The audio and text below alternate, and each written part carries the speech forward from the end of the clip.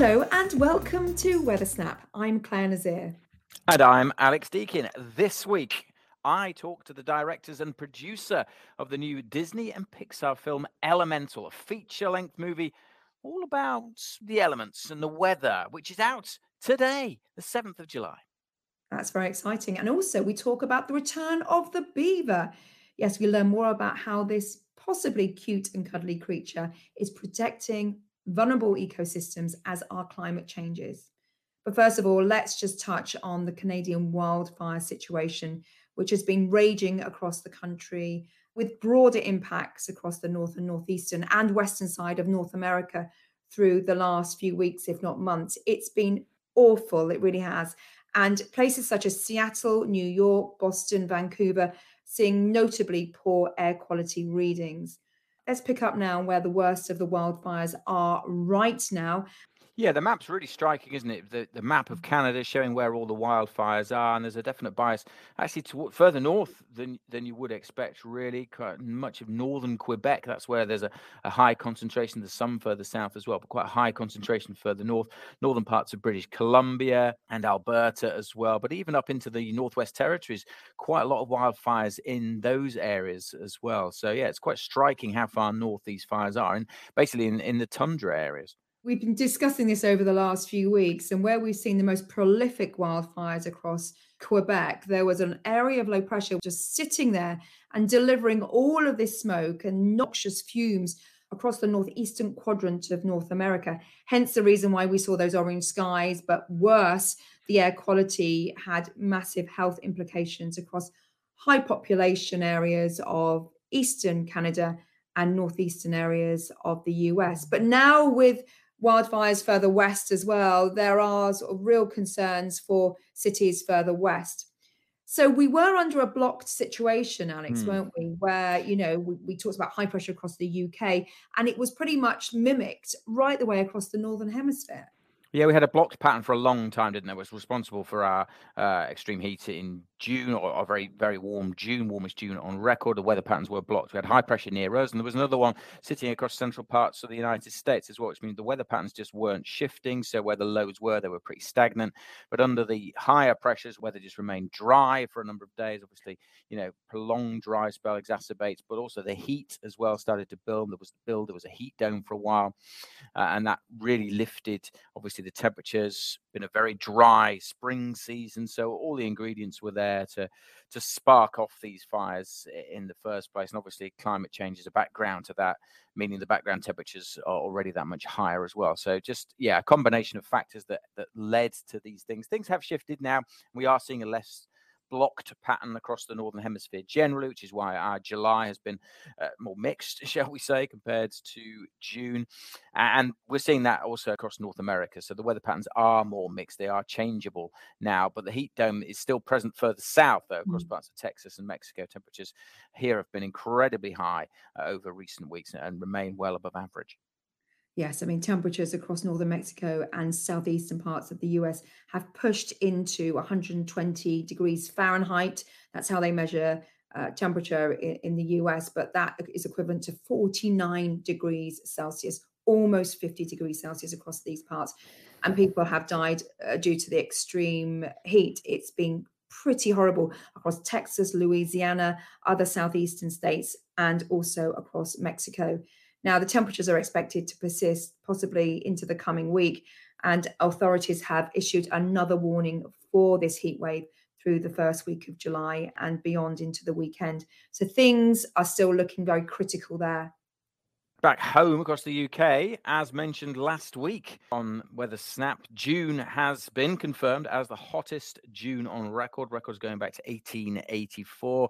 Average mean temperature we can now confirm as 15.8 degrees Celsius, which is zero point 0.9 Celsius above the previous record. And the three previous Junes were separated by zero point 0.1. This is remarkable how much we have smashed the record by. This is why we're able to announce the fact that it's going to be the hottest June on record even before the end of the month, because we were so far ahead of the record. But what we've got now, it was issued on Monday, was a rapid attribution study. So Met Office scientists found the chance of observing June beating the previous record of 14.9, like we have this year, had at least doubled since the period around 1940. So the previous record of 14.9 was recorded in 1940, and it wasn't far behind in 1976, which of course everyone remembers. But this attribution study, the rapid attribution study, we can now confirm that we are doubled the chances of breaking that record because of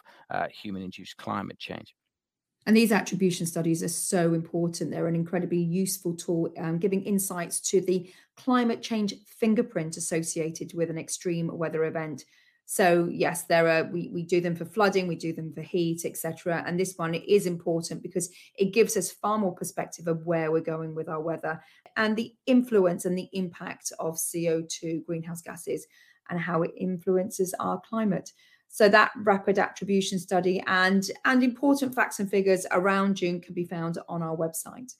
And can I just flag our Twitter Spaces that we did last week, because that should still be available on Twitter. So I did a Twitter Spaces last Thursday, and Peter Stott was involved in that, the godfather of attribution studies, or one of them, it should be said. So there's a lot more information about attribution studies on that with him, so you can search that up if you check us out on Twitter. Obviously, there's been huge impacts across wildlife, local ecosystems. And earlier, I caught up with Annie Moores from the Wildlife Trust to understand more how this prolonged hot spell has impacted local fish and the local wetlands. We've been receiving observations from wildlife trusts across the country in terms of what's happening on nature reserves and what's happening in the wider countryside. One of the key things we're seeing on land is drying out. So we're seeing flowering plants going over more quickly than we'd expect them to. And that's really problematic because then that's an absence of a food source for things that would feed on nectar or on pollen, like bees, butterflies, hoverflies. So it's really problematic for our insects. We're seeing some flowers even wilting before they flowered. So plants are just wilting before they even get a chance. And also what we expect to see later in the year is that there'll be an impact on species which would feed on things like berries. So normally during the autumn, they'd be a really important food source for birds and for small mammals. But if they're shriveling before we get to that point in the year, then there's going to be an absence of food source later. We're also seeing impacts in water levels in rivers and lakes dropping. We've had reports from across the country of fish in distress and having to be rescued and transported to other locations where there is enough water for them. Now, we do tend to see these kinds of impacts in our waterways, but what surprised me is that it's happening so early in the year, because often the natural cycle of river flows, they're at their lowest during the latter part of the summer. So we tend to see this in sort of July, August into September. And so seeing it now is really quite unusual. And there've been over 400 reports of fish in distress. The reason that this happens is that when the water levels drop, the water is shallower, so it's able to warm up more quickly in the sunshine, and warm water holds less oxygen, so that hot water is less rich in oxygen, and the fish and also aquatic insects in the channel are effectively suffocating, struggling to breathe because of this hot weather. Now, she went on to discuss how beavers have been reintroduced across many parts of England as well as Scotland, and they are saving the day across many wetlands when it comes to just moderating the impacts in terms of lack of water or when there's too much water when we see flooding. So beavers in the UK are a native species, but in England they have been missing for around about 400 years. They were hunted to extinction, hunted for their meat, for their pelt, and also for a substance they produce, which is a bit like a musk that's sort of used in perfumes and that kind of thing. And so we've had an absence of the species in our countryside for a long, long time. Now, what beavers do very effectively is they create wetlands. So in small streams, they will create little dams, and those dams hold up the water behind them, spill it out onto the land, and create these fantastic wetland areas, which are an amazing habitat for a host of other species like dragonflies, like aquatic insects. fish, things like water birds. So a whole host of other wildlife benefits from the creation of these wetlands. When we had beavers, our landscape as a whole would have been a lot wetter. So we've lost around 90% of our wetlands in the last 100 years, which is really quite a statistic. One of the things we're seeing as a result is that our whole landscape is less able to hold on to water.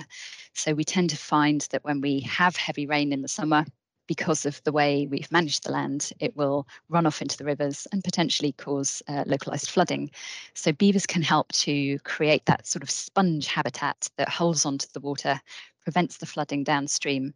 And then similarly, in times of low water supply, those wetland areas help the water to sort of stay in the system, maybe be absorbed into the soil and then back into the aquifer, topping up river flows. So they really help us manage water in our landscape really effectively. So one of the key ways that we can help to mitigate the effects of both flooding and drought is to restore beavers to our landscape. And that's something that the Wildlife Trusts are really keen to see in the future. So that was Ali Morse, Alex. Beavers are coming back, which we are all celebrating today, aren't we? Yeah, it's absolutely brilliant. There's some, really close to me. My local river has some along there. I did see some. I saw some last summer. Was it the summer before from a distance? So it's absolutely amazing to be able to see. That was with my kids. Something you'd never would have thought would have happened. Certainly wasn't any around when I was growing up. So it's amazing to see that, and that have a good news story. I didn't know this until earlier today. The length of the upper incisors, around 20 to 25 millimeters, or 2 to 2.5 centimeters, and they have iron in them, which is why they're so strong. Right? There's iron in the enamel of a beaver tooth, and that's also one of the reasons why it's a funny color, because they're kind of orange if you get up close. Not that you'd want to, or that you should, but if you see footage of them, then their teeth are an orangey color. And I think their membranes of their eyes are very special as well, so they can see underwater, which is fantastic. But they can't breathe underwater, but they can maintain their breath for 15 minutes. Imagine that. That's a good party trick, isn't it? That would be a very useful party trick. But I guess they need it for, creating their homes. The lodge of a beaver can measure up to 8 feet in width and 3 feet in height. And they're dams, and they build dams, and that's one of the problems that have been people have suggested they've caused problems before with their dams. But actually, as we've heard, it actually really does help the local environment and cleans the water. And they have 2 compartments in their lodges, one for their living and the other one for socializing. So they have like a living room and then a party room, I guess. So that's quite cool. That's just respect to the beavers. I've never seen a beaver, but I have actually seen one as a character in the blockbuster movie Lady and the Tramp, a beaver aptly named Mr. Busy, which leads me very nicely, though, to the latest Disney movie, which is out today. And it has a weather theme. Alex, you know more than me. Tell me about what's the name, what's the storyline, a bit about this movie. So this is very exciting. I was very excited. I got to go to London for a start, which is very exciting, to talk to the director, the producer, and a couple of the actors in this latest Disney and Pixar film. So it's called Elemental, and it's about the elements, like the 4 basic elements: fire, air, and water.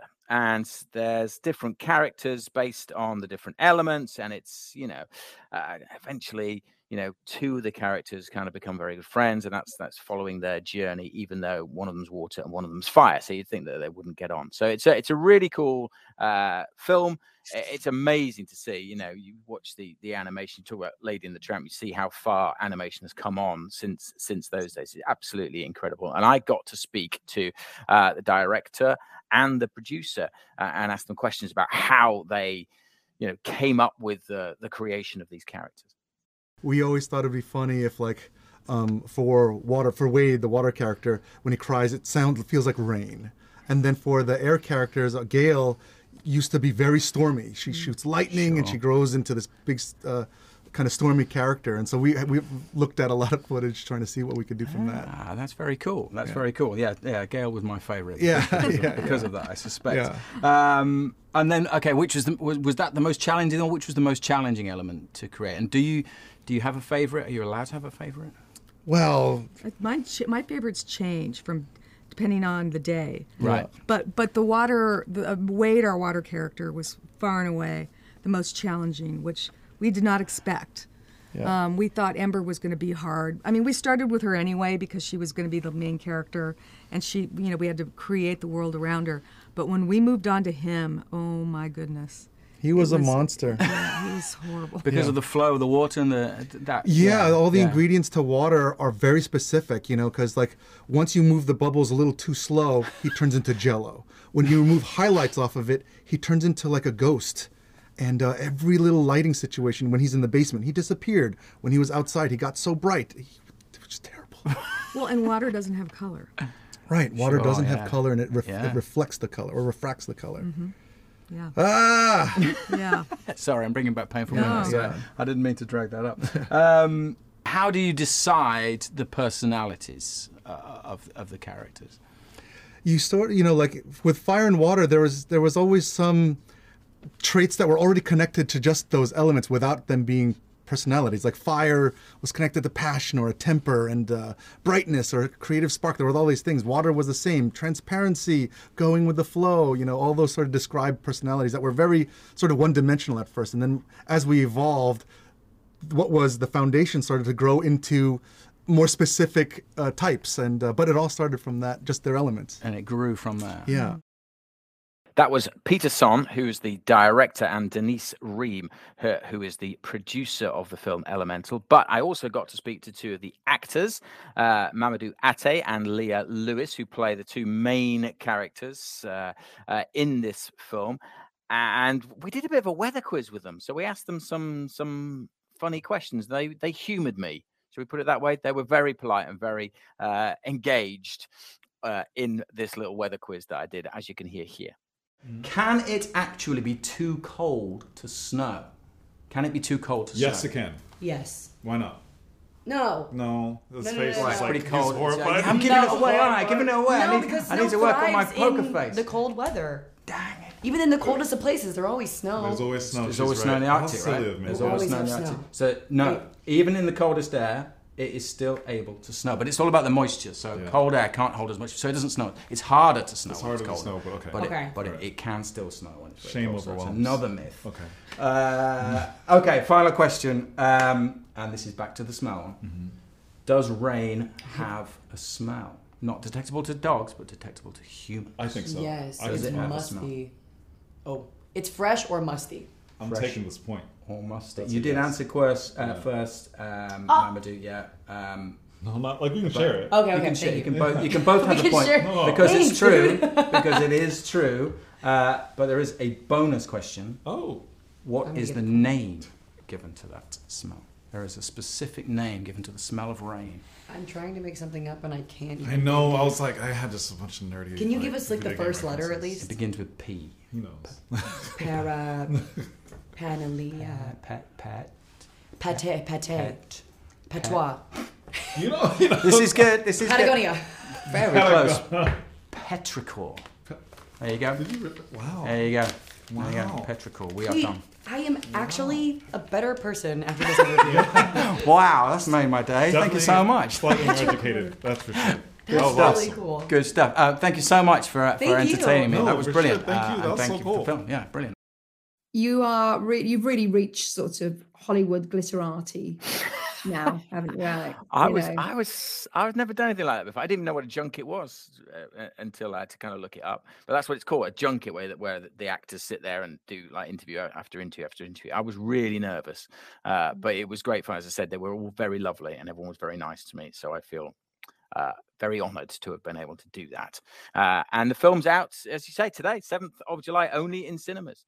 And there's a special, if you want to hear the full interviews of both those two interviews, the junket I did, and I went to London, that is going to be a podcast special, which will be out soon. So, Weather Snap podcast special. Keep your eyes and your ears out for that. And you can listen to the two full interviews of me and the stars, producer and director of Disney and Pixar's Elemental.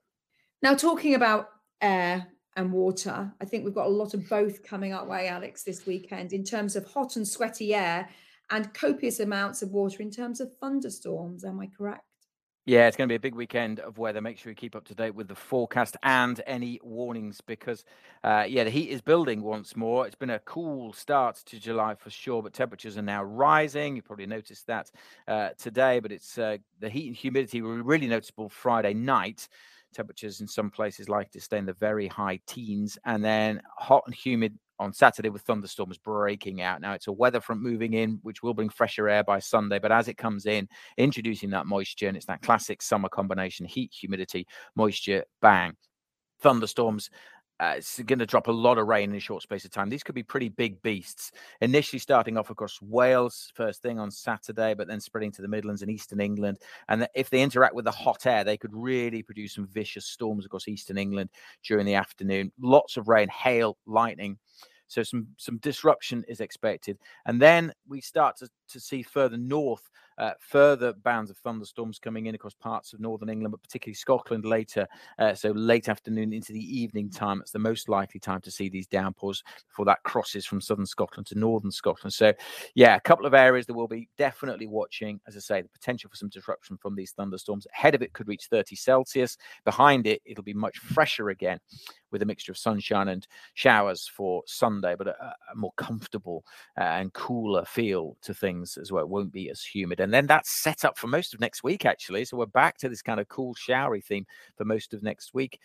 So the weather, not really showing any signs of settling down again. And do, as I say, watch out for those thunderstorms on Saturday. Mm-hmm. So there could be warnings issued. Stay tuned to obviously our social media feed and our app as well. I would suggest just looking at the radar, what's happening right now, see where those thunderstorms are and where they're going to. You can really track them across and plan your journeys, plan any outside activity, and just take care if you just feel that there is something in the air, when it feels like it's primed, just about to, explode into a thundery downpour. People do look, people look at the app and look at the symbols, but if you go to the maps section, then you can actually see where it's been raining for the past 6 hours, and that is most useful. Scroll back and forth, and you can see that actually track those thunderstorms if they are near you. So I definitely recommend doing that on our app. Northwest Scotland could see 26 on Saturday. Southern eastern areas of England could just peak into the 30s Friday, Saturday. It's a brief hot spell. Yes, but equally, there'll be a breeze picking up off the North Sea. So some parts of the east coast of Scotland will be warmer on Sunday than they will be on Saturday. So on Saturday, the temperatures could be pegged back by the breeze off the sea. And then on Sunday, you've got a westerly. So actually, places like Aberdeen, Fife, the coast in particular, likely to be warmer on Sunday than Saturday.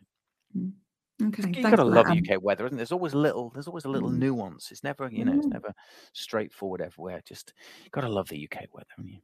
Keeps us on our toes. Okay, let's now head over to our very own Ollie Claydon, who has last week's highs and lows. Here are your UK weather extremes for the week beginning Monday, the 26th of June. The highest temperature of the week was at Heathrow in Greater London, with a high of 26.6 Celsius on Wednesday, the 28th of June. The coldest 24 hours was Thursday, the 29th, when Eskdalemuir in Dumfriesshire dipped to 2.8 Celsius. The wettest day was Saturday in Lerwick, Shetland, when 33 millimetres of rain fell. And finally, the sunniest spot was Lucas in Fife, when last Sunday the sun shone for 13.9 hours. Thank you, Ollie. Now, just before we go, we've got an astrophysics update for you. Alex, over to you. Something exciting happening in the skies through the next 24 hours. You always build these up, don't you? And I always kind of knock them down. Things, so there's been a coronal mass ejection, which enhances the likelihood of seeing the Northern Lights. So there is an increased chance, all things being equal, of seeing the Northern Lights across parts of northern Scotland, maybe as far south as Northern England, Northern Ireland. But all things are not equal because visibility isn't going to be great. There will be some cloud and rain around in the coming nights as well. I guess, Friday night, some reasonably clear skies. But this time of year, there just isn't the length of night to see them. So, conditions can be perfect. They may be there, but you're not going to see them because it just doesn't really get dark enough. And the nighttime window is so small, particularly across the far north, that, you're going to struggle. So there is a hint, there is a possibility of seeing the Northern Lights, but it is a pretty slim chance, I would have said. But, worth keeping your eyes peeled, checking out social media. And if you do see some stuff, or if you do see some stuff on social media, bear in mind that is often with a camera that's been exposed for a long time. It's not necessarily just taken with your mobile phone. But yeah, maybe worth a look. Maybe just keeping a track on social media, see if there's any Northern Lights action near where you are. But Northern Britain, there is a chance this weekend. But do bear in mind, this time of year, it is pretty hard to see it. Thanks, Alex. Always good. Always good to learn a bit more. Your insights are very valuable. So thanks very much for listening. Alex, you're around next week. Yes, I'll be here next week for another Weather Snap. Thank you very much for listening.